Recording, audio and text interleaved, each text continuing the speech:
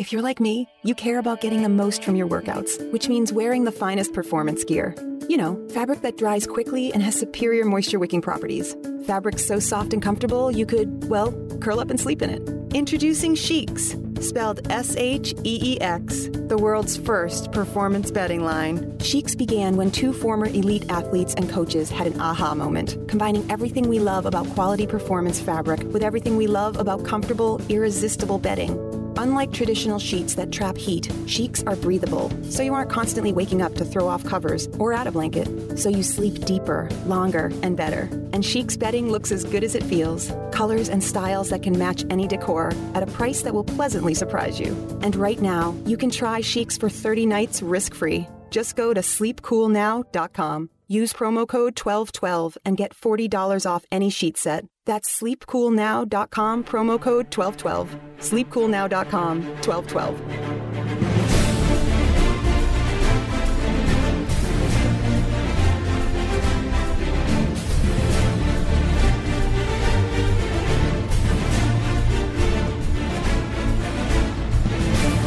This is a special hour number 3 of the World According to Zig podcast for this August 26, 2018. My name is John Ziegler. I'm the host of the show where you can still get the truth about the news of the week or the month, whatever it happens to be, from a conservative perspective in this world turned upside down. Our website is freespeechbroadcasting.com. And in this hour, I guess we're going to put a theme on it. It's going to be all things related to alleged sex abuse scandals. Obviously, my work on the so-called Penn State scandal has taken up an enormous amount of my life for the last 6+ years. And partially because of that, I got really very deeply involved into the whole alleged Jim Jordan Ohio State wrestling case, which I wrote a column about a couple weeks ago, which I urge you to check out at freespeechbroadcasting.com or just Google it, because I think I'm the only person that's gotten to the actual truth of what really did and did not happen there. And surprise, surprise, the media blew that story.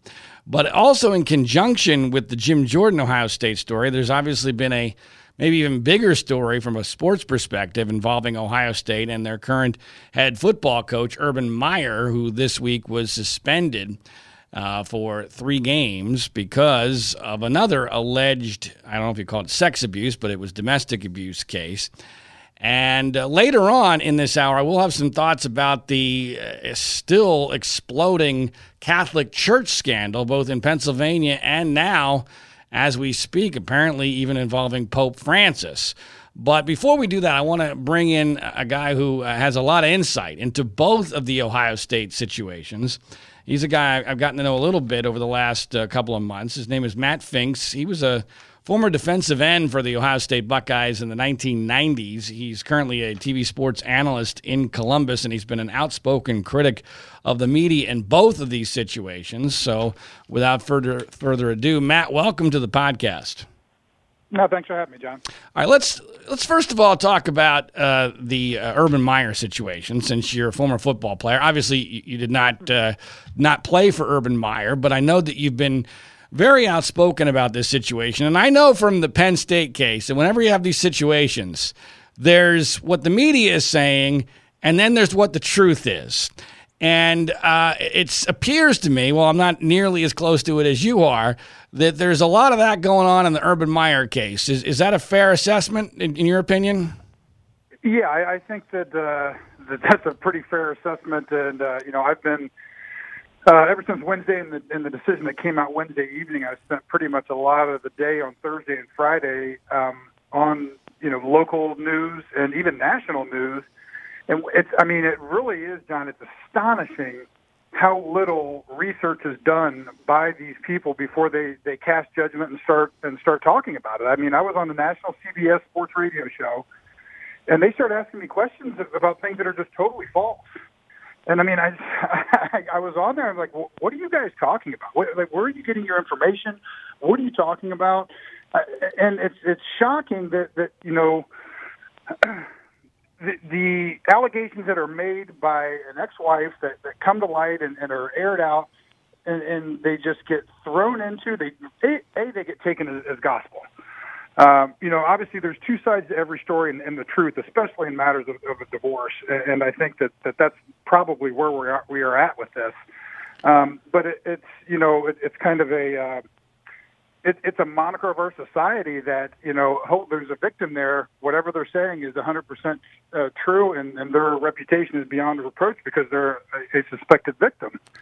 And I think that it's sad that the media doesn't take a deeper look, and Brett McMurphy especially. He didn't, he went to one source, never questioned anyone else in this matter, and ran with the story. And of course, because of the people involved, much like in the Jim Jordan case with Urban Meyer, it becomes a national story, and it's huge and it's blowing up. And I think that Urban Meyer was unfairly punished because of it. All right, for those who haven't followed it that closely, let's rewind a little bit and give people a little sense of what the narrative, the media narrative is. You mentioned this Brett McMurphy. He's a former ESPN reporter. And maybe from a media aspect, this is the part of the story that's most amazing and so indicative of the news media will embrace a narrative they like no matter what the source is. But if they don't like it, it doesn't matter who reports it. But here's McMurphy, who got fired at ESPN. He posts this on Facebook. I think he got fired from a newspaper in Florida as well for ethical violations. Okay, well, I don't know that much about his history, but he's currently effectively unemployed, right? Well, actually, he got a job now after this whole story broke, but at the time, he was unemployed. Right, but at the time of the report, he's unemployed, which usually means the media doesn't give you any credibility because if anybody can post anything on Facebook, right? There's no editorial oversight on Facebook. Well, unless you're Alex Jones, I guess now, but that's a whole nother story. But anyway, the point here is he posts this on Facebook, and the allegation is that back in 2015, Urban Meyer had to know about domestic abuse between Zach Smith, one of his assistant coaches, and his wife at the time, Courtney Smith, because Courtney had sent text messages to Urban's wife indicating that she had been domestically abused. And from that, it was presumed that Urban Meyer had to know that the abuse had to be real and that there had to be some sort of a cover-up. That was the narrative. Is that a fair assessment of what happened here? Yeah, that's how it started, and that was where the initial reporting came from. And it's also important to note here that McMurphy was wrong in the way he framed the discussion to begin with. He said that Zach Smith was arrested on felonious domestic violence charges in I think June of 2015. That was the original report on his Facebook post. A Facebook post that has now been edited 15 different times because of his inaccuracies, by the way. And that was one of the first ones that came out. Zach Smith was never arrested in 2015. Now, that's really important. That's really important, Matt, and something that I didn't even know as someone who's followed this fairly closely and the reason why that's critical, and you mentioned this in the very same CBS Sports interview that you've already referenced was riddled with errors on the part of the hosts. They mentioned that Urban Meyer had lied to the media about this, and I even presumed that was an accurate assessment. But what you're saying, and I believe that you're accurate, what you're saying is that Meyer was asked a question based upon a false report of an arrest that never happened, and that may have been why he didn't tell the truth, because he's being hit with something he has no knowledge of. Is that accurate? That is exactly accurate. So again, the Brett McMurphy report says he was arrested for felonious domestic violence charges in 2015. Urban Meyer was asked about that at Big Ten Media Days, and he said, I have no knowledge of that. I don't know what you're talking about, because that's not what happened. Now, McMurphy later, after that, went back and edited his Facebook post, which, thank God Facebook tracks all the edits that you put in and timestamps them, and changed it to was investigated to. But, again, the media doesn't care about that. They care about Urban Meyer lied to the media. And so then that became the narrative. And I think that's important, too, to talk about in this case. Whether it's the media or whether it's the Ohio State University in the investigation, this has been a case of moving the goalpost again and again and again, trying to find something that they can pin on someone. Now, you've already mentioned that we live in a world where, especially at ESPN, but the media in general, if there's any kind of an abuse victim at all, alleged with, it doesn't take any evidence or any logic, they automatically get a golden halo around them, and they can do no wrong, and everything they say is accurate, even when it contradicts things they've said in the past or even said in the present.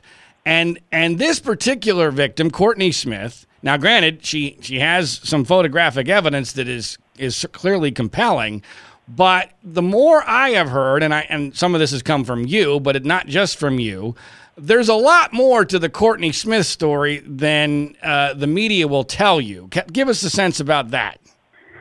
Well, I mean, just kind of going with the facts of the matter, and this is all going to come out in a court case that was continued by the request of Courtney Smith's attorney, because the court case was supposed to happen, I believe, 2 Fridays ago. That's the court case that is dealing with the protection order, Zach Smith violating the protection order, which was the actual charge that was filed against him, that he violated a protection order that was in place. And the protection order was a proximity order, I guess. And I mean, there's a whole other story to that of how he violated that.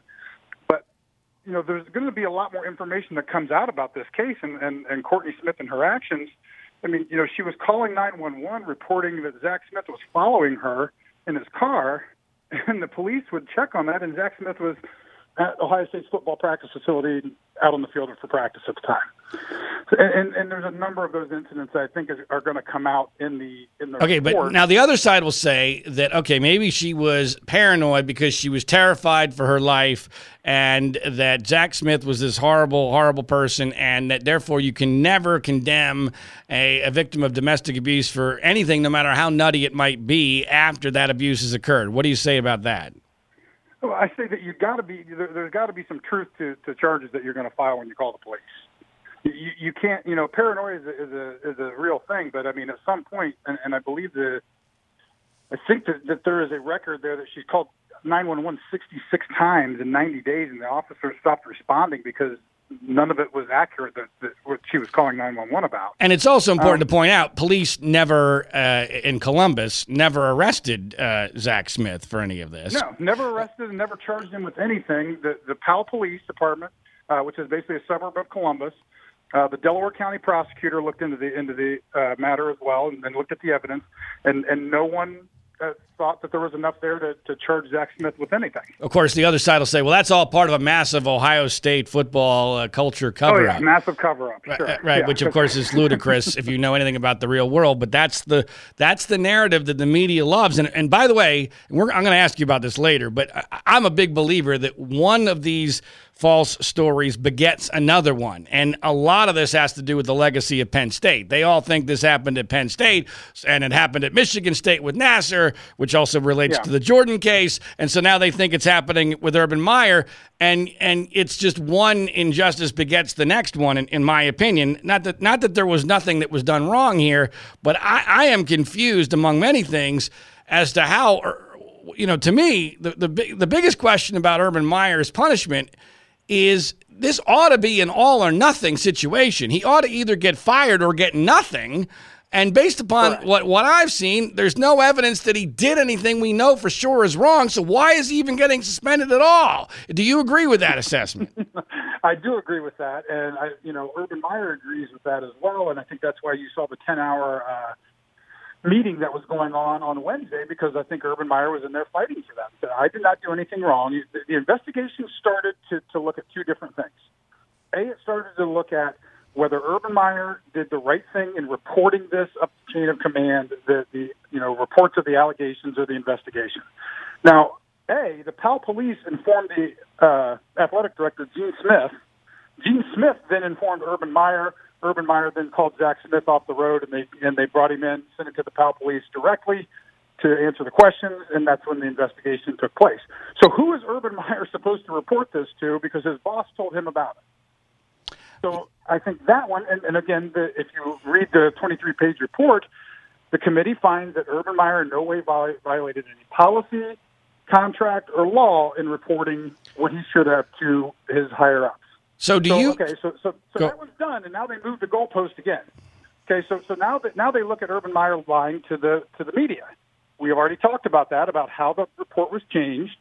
they said that, in the report, he was misunderstood the question, and the question was, however they worded it, but okay, he didn't do that either. So he didn't fail to report, and he didn't lie to the media. So in my mind, case closed, reinstating, putting back to work.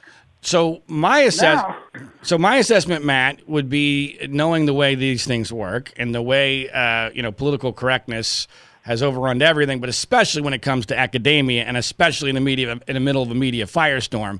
It feels to me what they're really doing here is trying to split the baby so that they can placate the media mob, the Twitter mob, while also not destroying Urban Meyer to the extent where, one, he's going to sue them, and two, the football program might be irreparably harmed. Am I accurate in that assessment? I think that's what they tried to do. I think that they failed in doing so, but just simply by the nature of what the mob is. You can never satisfy the mob. And it's amazing to me and that people don't understand that no matter what you do, if they would have fired Urban Meyer, the national sports media would have said, well, why did it take you 2 weeks to figure that out? You should have fired him 2 weeks ago. You should have fired him immediately. So, I mean, there's no satisfying the mob once it's at your doorstep. I mean, I think we all know that. So then, now they're looking at, okay, all these lurid accusations come out about sex toys being sent to the office and all these things that I'm still at a loss as to how Urban Meyer is supposed to know what Zach Smith is receiving in the mail or what is on his private. Come on, he's a god. He's a god. I mean, he's named for a pope, for heaven's sakes, Pope Urban. He knows all at Ohio State. He knows what Zach Smith is doing in his bedroom, doesn't he? Yeah, and evidently that's what we're led to believe. So then by that, I think that's what they use to say, okay, well, all these things were happening. You should have known about them for that lack of discretion. Right. Then now we're going to suspend you for the 3 games. Well, now, and I agree with you. I think that they did it purely on a political purpose. There's no policy involved here because, that's Urban's discretion, whether he sees a troubled assistant and wants to try to help him out through some tough times, while he's going through a divorce and hoping that he turns himself around and becomes a good football coach and a good person again. That's Urban's discretion. Zach Smith did nothing that mandated his firing.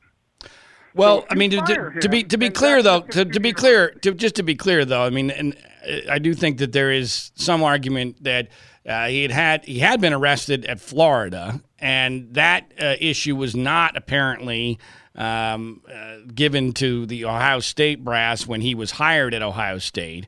So they did a background check on him. How can they not find that out then? Oh, I'm just trying. I just want to make sure I'm fair and I lay out all the facts here. I mean, there is at least somewhat of an argument there, but let's go back to something you just said a minute ago, because I am always fascinated in these situations, and it happens invariably, where the media looks at an alleged fact and they not only misinterpret it wrong, they often misinterpret it in the exact opposite direction of what makes more sense. And what I'm referring to here is you referenced that one of the stories that came out after the initial barrage is that, Zach Smith was basically on this sex rampage, screwing everything that moved in Columbus. And as if somehow this was evidence of the culture at Ohio State. And my thought was, wait a minute. Don't we now have a motive for Courtney Smith to have vengeance in her heart here about what happened with her and Zach Smith and might provide an explanation for why it is that she is 3 years later making a huge deal about this and trying to bring everybody down? What do you make of that assessment? Oh, that's victim shaming, John. I mean, that's just pure victim shaming that Courtney, has to have pure motives. I mean, again, I think that's if you look at things logically and you look at the facts and you take the emotion out of it, if you take the emotion out of, oh, my God, this is, we've got a battered woman who's been beaten for the past 9 years and no one has come to her aid. Now, granted, her own mother is siding on the side of Zach Smith in this argument. Right. Now, her own mother. I was going to get to that. Let's emphasize that point. Courtney Smith, the victim here, tell us about her mother. Yeah, her mother is actually on the side of Zach Smith. Now, she says, Zach was a horrible husband. He cheated on his wife, but he never beat her. He never touched her. She was there. She even alleges that she was witnessed when Courtney tried to run him over with her car in front of their kids. I mean, and that's her mother stating that on the record. So, I think, again, when you look at this logically, and there's always a view from the other side of, well, it's this cover-up, but you've got Courtney Smith and Brett McMurphy on one side of this, and those are the only people close to Courtney Smith who are defending her. You've got the Powell Police, the Delaware County Prosecutor's Office, the Ohio State Police, the Ohio State Title IX Compliance Officer. You've got her mother, her mother-in-law, all on the other side. So, I mean, if you just look at that logically, take a step back, and then, I mean, their domestic issues are something for the court to settle. But if you want to look at this in the court of public opinion, I mean, look at what is happening, and look at the mountain of evidence on one side versus the word of someone on the other. I mean, and I think, again, I wasn't there. I don't know exactly what was going on in their household. But, I mean, you've got a lot of people on the record on the other side of this. My sense of this, and again, you're way closer than I am, but people like to pretend that a domestic assault, abuse, whatever you want to call it, claim is the same as any other kind of abuse claim, and it's frankly not. And I'm not diminishing it in any way, shape, or form, but especially when kids are involved, you have an inherent conflict when it comes to the alleged victim. And I think that may have played a major role at various points in this whole situation. In fact, if you listen to what Courtney Smith has said, I think it's easy to interpret that she may have at one point decided, you know what, this is not good for our family to bring charges or to make this public, and I'm fine with it remaining behind closed doors. And then when the circumstances change and she's no longer married, her kids are a little bit older, he's screwing around everywhere, she's pissed off,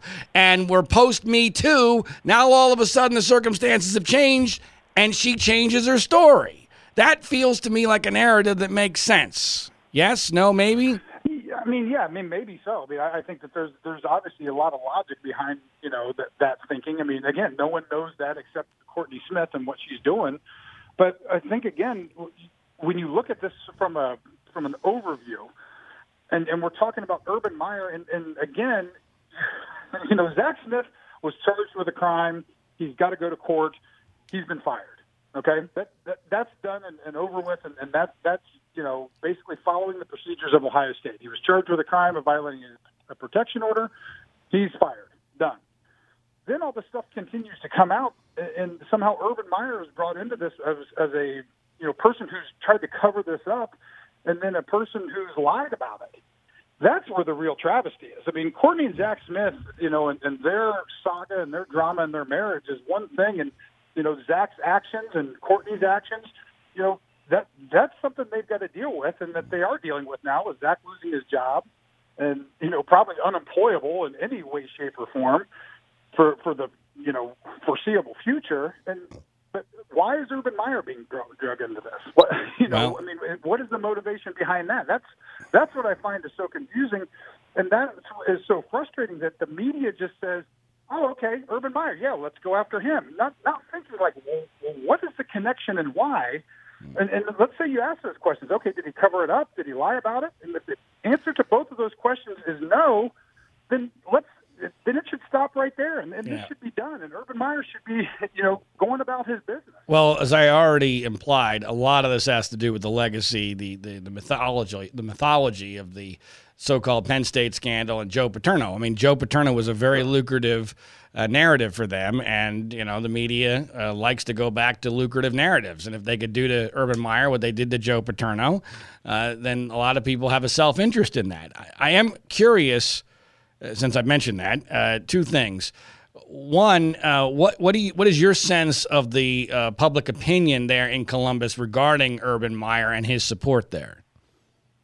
Obviously, I think it's a lot different here than it is on a national scale. I think that there's a lot of support for Urban Meyer here in Columbus because I think that people here, obviously they've got a sentimental investment to it if they're Ohio State fans or Ohio State alumni, and not saying that they are just blindly following, what's happening and saying, well, this is wrong and Urban Meyer's right. But I think that that, whatever you want to call that loyalty, causes them to actually look into the facts of the matter. I mean, and I've had a lot of people on social media say, thank you for pointing out the actual facts of what's going on and not just the media narrative. So I think that it's easier for there to be support here in Columbus because, I mean, yes, you're going to have some of those blindly loyal fans that are just nuts. And I mean, every college has them that, no matter what happens, they're going to follow the team. But I think on a more real basis that there's a lot of people who have actually taken the time to look into this and to see the facts of the matter rather than just believing a headline that they read on Facebook or Twitter. And one of the more frustrating things that I have found in the so-called Penn State scandal is that the media discounts the opinions of those who know the most about the story because in their minds, they're just all crazed football fanatics. Yep, they're homers, they're cultists, so they don't matter, even though they're the only ones who have an incentive to actually delve into the facts. So it's like this perfect storm of insanity where it's the people who know nothing about the case whose opinion matters way more than those who know a lot about it and may even actually know people involved in it. Like,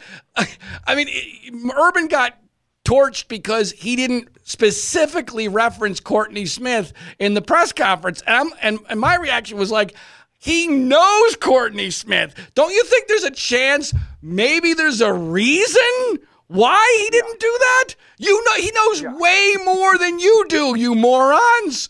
And I mean that's the frustrating thing that you're immediately discounted. But again, I mean I've probably known more about this case, just from the people that I talk to and the relationships that I have, than 99% of the people who are writing articles about it. Oh, that's not difficult. That's not difficult. Well, I gotta ask you. I'm the homer. Right. Well, so I gotta ask you. Do you have any more appreciation now for what the Penn State community had to go through, and have your suspicions about that whole situation been heightened by what you guys have gone through?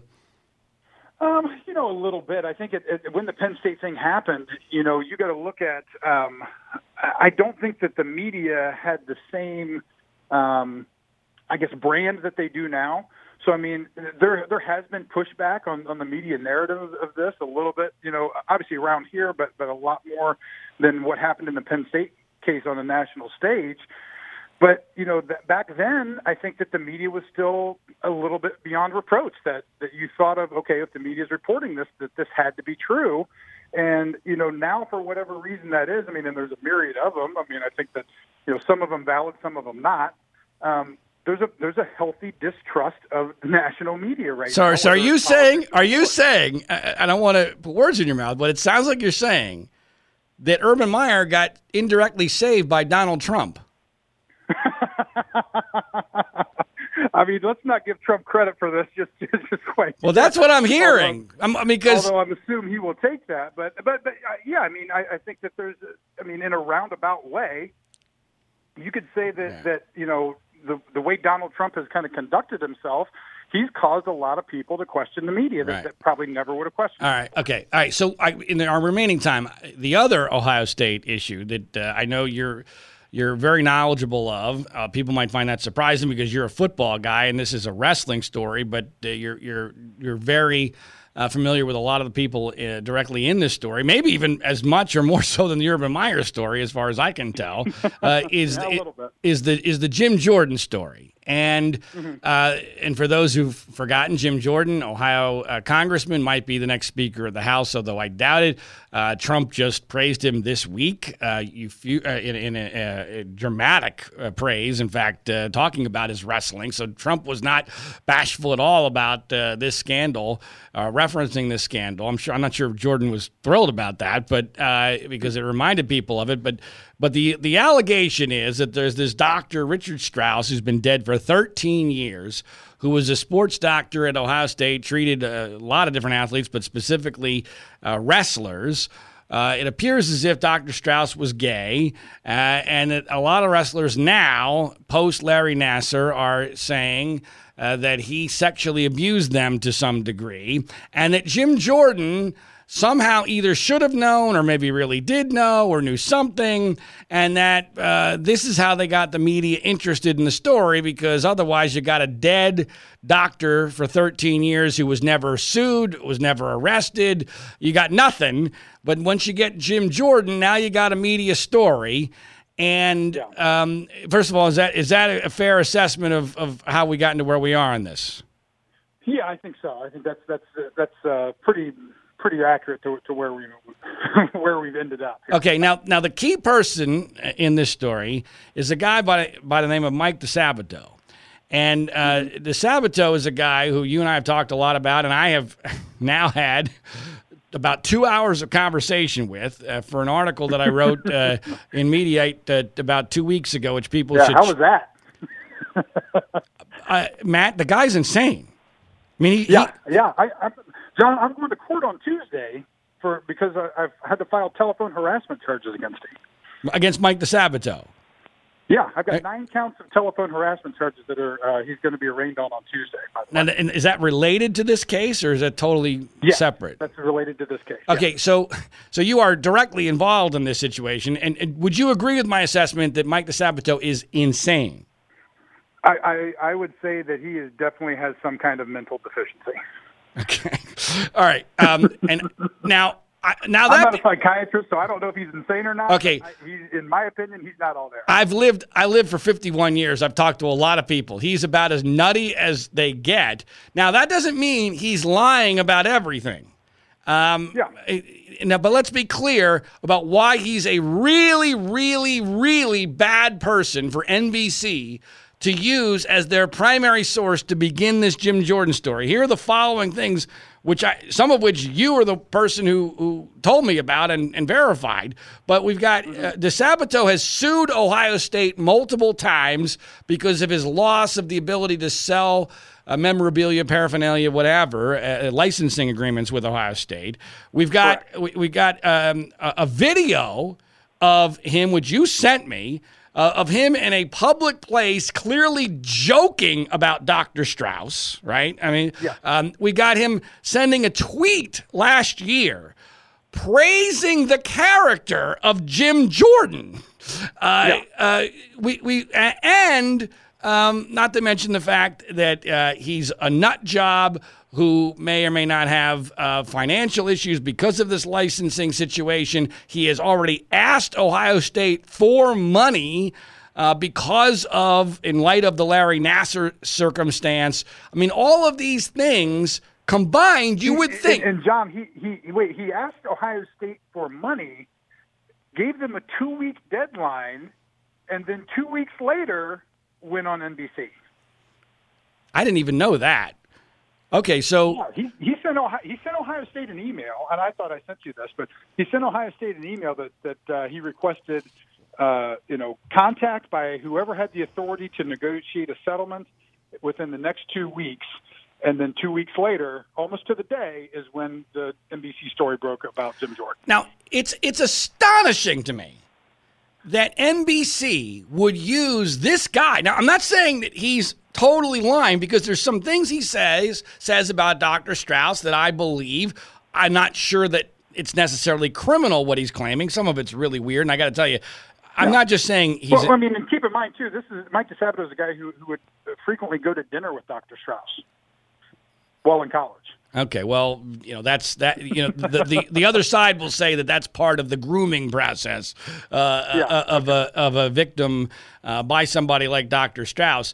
But I will say, just so people don't think I'm making stuff up about DeSabato being nuts, I have text messages from him that, based upon today's very, very low standard of sexual abuse, I think I could claim he's sexually abusing me. And I'm being totally serious. I mean, he has asked me whether I'm gay. He's asked me whether I've been sexually abused. He has sent me naked pictures of men. This guy is crazy.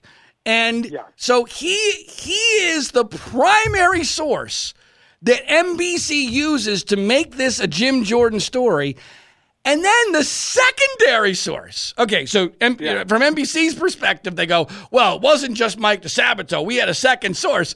The second source is a guy named Dinasha Yates, who story I know very well because I wrote about a book about Steubenville High School football team, and that's where Dinasha played high school football and wrestled.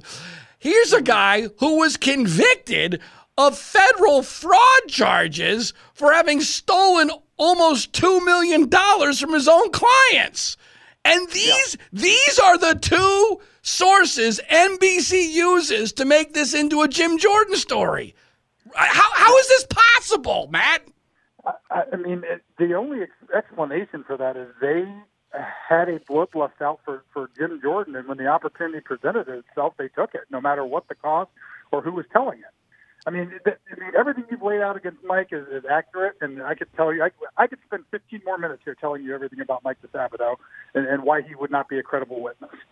Dinasha Yates, same thing. But again, and not to mention, you've singled out one assistant wrestling coach out of 7. Not the head coach, not the athletic director, not any of the other 6, who are, a lot of them prominent. Ken Chertow, Olympic gold medalist. There's a lot of prominent people there.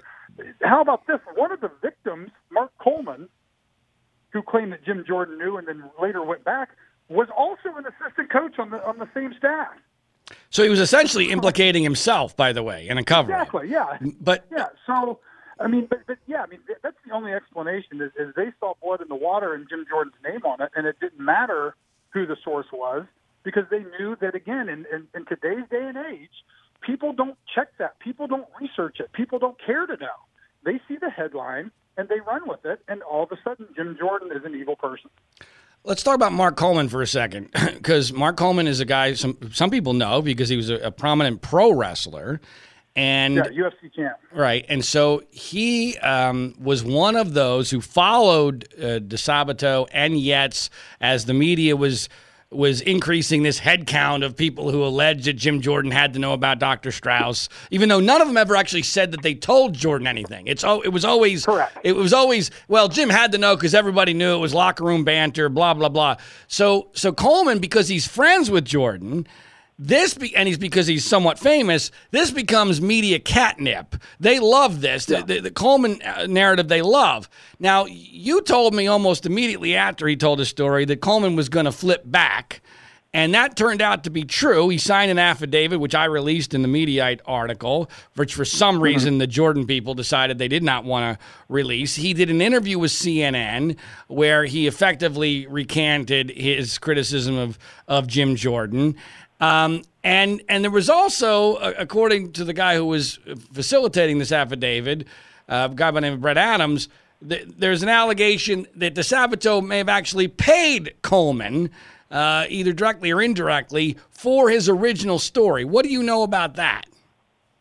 Yeah, I mean, what you said is what I've heard, obviously, made the same kind of things.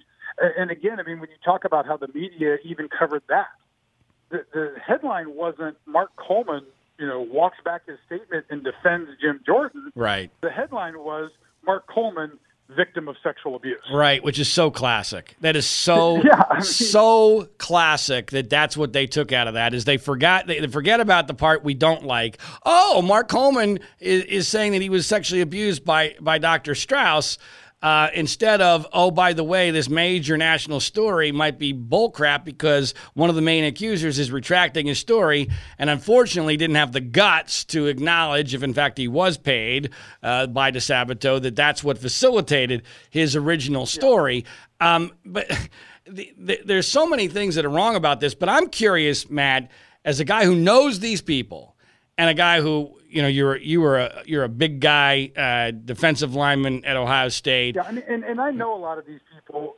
In full disclosure, because Jim Jordan is a second cousin of mine, so I've known Jim my entire life. Mm-hmm. I wrestled all the way through high school when I was being recruited to wrestle here at Ohio State at the same time. Jim was an assistant coach. I was being recruited to wrestle here, and I ended up actually coming and playing football instead of wrestling. But I knew I knew Mark Coleman. Knew a lot of the guys on the team back then. So, that's how I've kind of am ingrained in this one as well. Okay, so here's what I want to know, Matt. It's really hard for me it's easy for me to wrap my brain around the idea that Dr. Strauss was gay and who liked hanging around naked male athletes and maybe giving examinations that were far too intense for, to what degree that is. I don't think anyone could ever possibly know. That part I don't have a problem believing, and I've even been told, although I don't know that you've been able to confirm this, but I've been told by others that there were wrestlers who were given prescription drugs effectively in exchange for turning the other way and not saying anything about him having his I don't know what you would call it, but ogling them in a medical situation. None of that is appropriate. None of that is defensible. But what's really hard for me to wrap my brain around is the idea of what you and I might, especially in the 80s or 90s, think of actual real sexual abuse occurring against college-level wrestlers and them not saying anything about it. Can you wrap your brain around that concept? No, and that's the thing that I find. I don't know these guys, what their interaction was specifically. I've talked to some people, who were there at the time. Some of them have said, hey, yeah, Dr. Strauss was a little creepy and weird. I never was sexually molested or anything like that, but he was a creepy, weird guy. But again, let's lay all of the, forget about the Nassar, forget about all the, the Me Too movement, but just take a look at the facts of it. You've got a 130-pound doctor who was supposedly forcing himself on wrestlers. Now, whether it was the 80s or 90s or now, the wrestlers are the toughest guys at the college. It's not the football players. You don't ever want to mess with wrestlers. And again, a guy like Mark Coleman, 220 pounds, UFC champion, 4% body fat. That guy is going to just let a 130-pound doctor sexually molest him? Get out of here. There's no way that's happening. And I think that, the other thing, again, when you look at this, and I've told guys about this, said, legally, this is a tough case for them to prove, and I think Ohio State is going to fight this. I don't think they're going to roll over like Michigan State did and cut a check, because you've got a doctor who had zero complaints about him while he was his entire career at Ohio State. Zero complaints while he was at 3 other universities as well as a physician. Zero complaints while he was in the U.S. Navy as a physician. Zero. Nothing.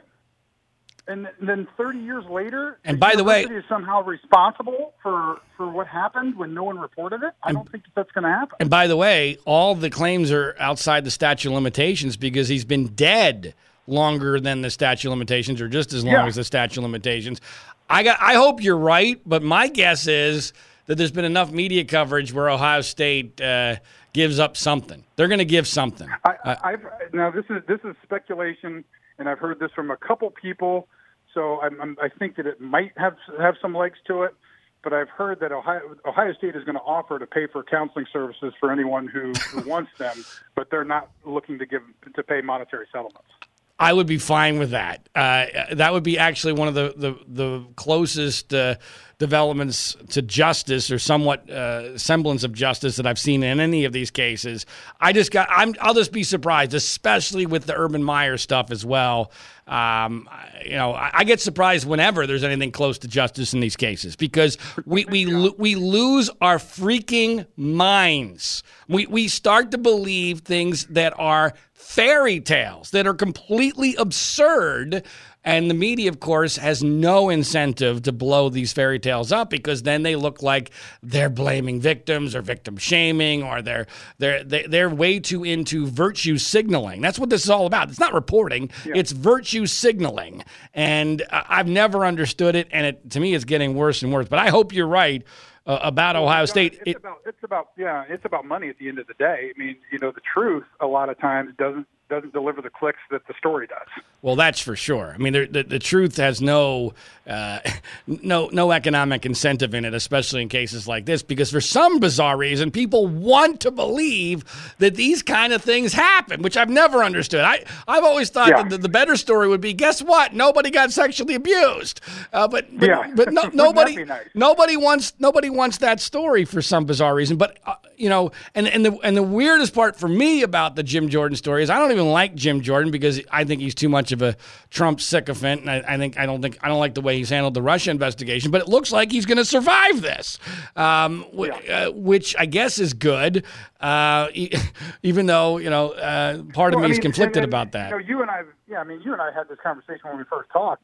I mean, regardless of what you feel about Jim Jordan's politics, I mean, I will go to bat for Jim Jordan as a person and as in his character any day of the week. And I've known that man for 43 years. His sister used to babysit me.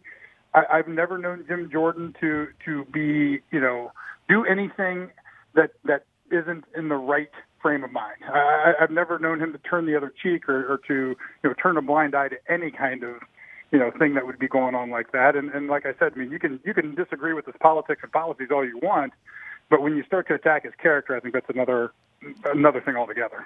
I totally believe that. And Matt, thanks so much for being one of the few guys to stand up and say, hey, wait a minute, let's look at the facts here and let's not get so emotional on both of these stories. And I've appreciated getting to know you about this, and I hope we'll keep in touch. Sounds good, John. Absolutely. Anytime. Thanks for having me. All right, that's Matt Finks. Follow him on Twitter, former defensive end for the Ohio State Buckeyes in the 1990s and a sports analyst for television in Columbus. Good guy, and I think he had a lot of important and truthful things to say that you won't hear elsewhere because it doesn't fit with the mainstream news media narrative on all this. As I already alluded to, I do want to mention a couple things about this Catholic Church story that has exploded over the last couple of weeks. One in Pennsylvania, where there was a grand jury that came out that indicated that there were over 300 priests or church officials who had abused children in Pennsylvania, with over 1,000 victims, with the implication being that there are actually far more than 1,000 victims. And obviously, understandably, this was met with a great deal of horror and shock. I'm always a little bit wary on situations like this, not because I don't believe that this happens. I do believe it happens. I grew up Catholic. I went to Catholic grade school. I went to Catholic high school. I went to Catholic college, or at least allegedly Catholic college, Georgetown University, not really anymore. But that's another story for another day. But the point is, I've had priests. I've had gay priests. And I got to tell you, I've always believed that a large portion of the Catholic Church scandal, if not the vast majority of it, all comes as a result of this fundamental issue. So why is this happening in the Catholic Church? Well, it's not that difficult to figure out, except you have to be at least a little politically incorrect. You see, you're not allowed to put this narrative out there because it sounds, that's dicey, that's dangerous. We can't be telling the truth about any of this. Blasphemer! Right. We're not allowed to do that. But here's the reality. Catholic Church edict says priests can't be married. So what does that mean? Well, for a very long time, especially when there was no such thing as gay marriage, what does that mean? Heterosexuals are far more likely to decide, you know what, I don't want to become a priest because I can't get married, I can't have children, and theoretically, I can't even have sex, right? That's a big ask for heterosexual men, even by God, or allegedly by God, all right? So inherently, the percentage of gay priests increased dramatically, or is a far greater percentage than it would normally be if, let's say, priests could be married and be in relationships. Now, why is that? Part of it's because, again, before there was gay marriage, obviously, gay people had no interest in being married. There's no loss for them to go into the priesthood. In fact, for some of them, it was a heck of a cover story for their moms and their dads. they'll become a priest, and that's why they never got married. When in reality, it's because they're gay. All right? Now, here's where it gets really politically incorrect. The reality is that gay men are much like heterosexual men. There's nothing inherently nefarious about this necessarily from an intent standpoint with regard to gay men. Gay men are sexually attracted to teenage boys. All right? That's a fact. Not all. A lot are. Now it's a matter of whether or not you act on that attraction. I mean, any heterosexual man that tells you that they don't find attractive 16, 17-year-old girls on the beach worth looking at is a liar, okay? But it's a matter of whether or not you actually act on it. So, in my view, a large part of what happened here is that priests, via their position as teachers or just by virtue of being priests and having access to altar boys or what have you, they were able to tell, and you can tell this at a pretty early age, sometimes really early age, which boys are likely to be gay and therefore unlikely to fight you on this. Again, I am not in any way, not even close to justifying it. I'm explaining it. I'm telling you what happened here, all right?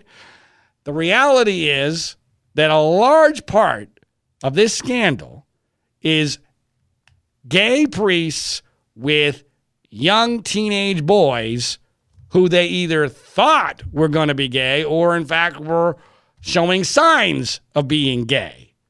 That's, by the way, one of the reasons why very few of the victims ever said anything.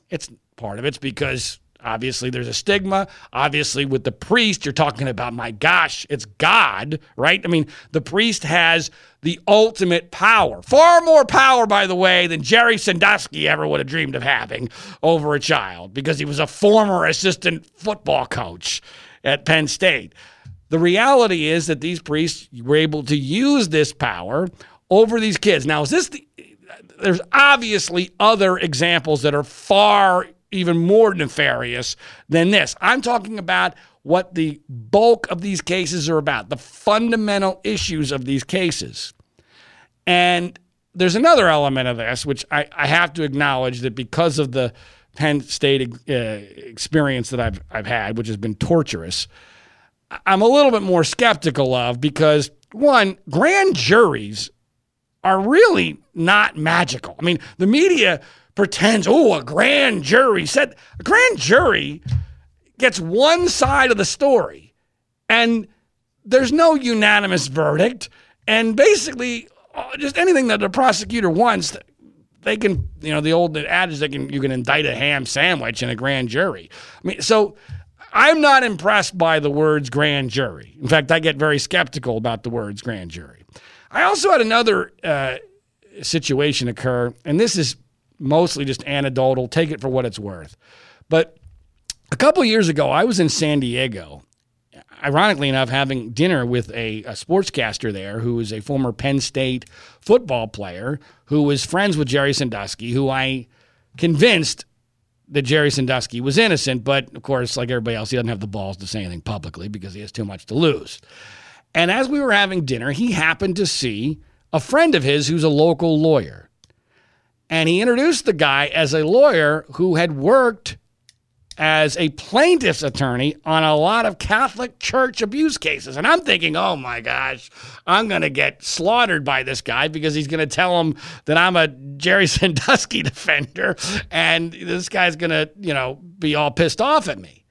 Much to my shock, it was exactly the opposite.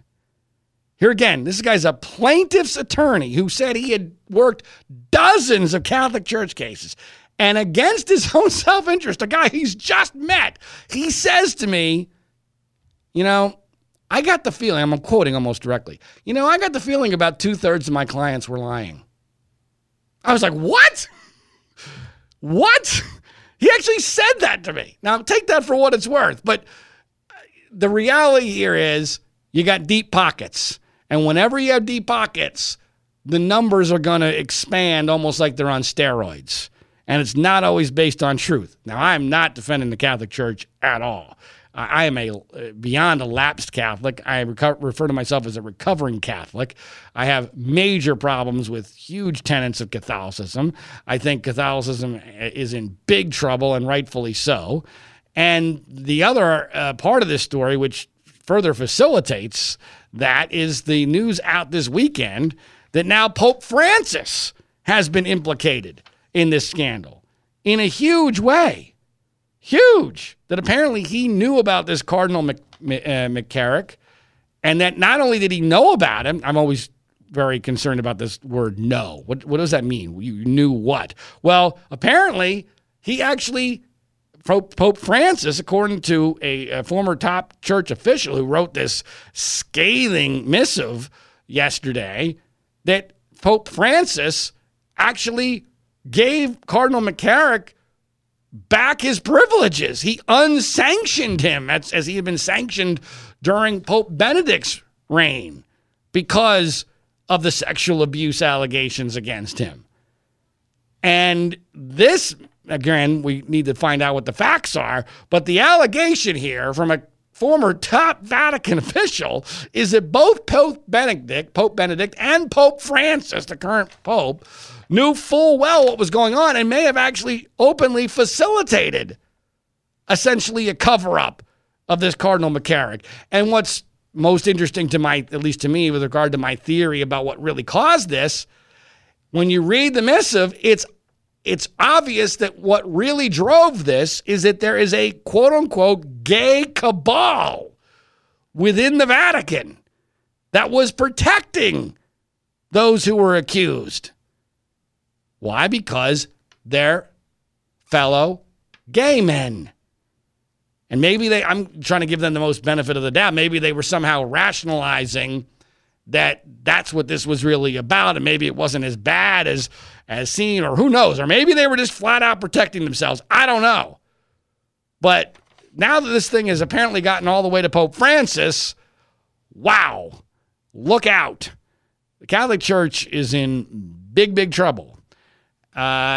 And of course, I'm always looking at everything through the lens of, well, what about Penn State? Can we please? I can't find one of these cases that's remotely similar to what allegedly happened at Penn State. As an example, we've got a former top church official implicating 2 living popes right now. Living popes. Joe Paterno has been dead for 7 years, and not one person at Penn State has ever said, yep, Joe knew. Not one. How is that possible, people? Use your flipping brains.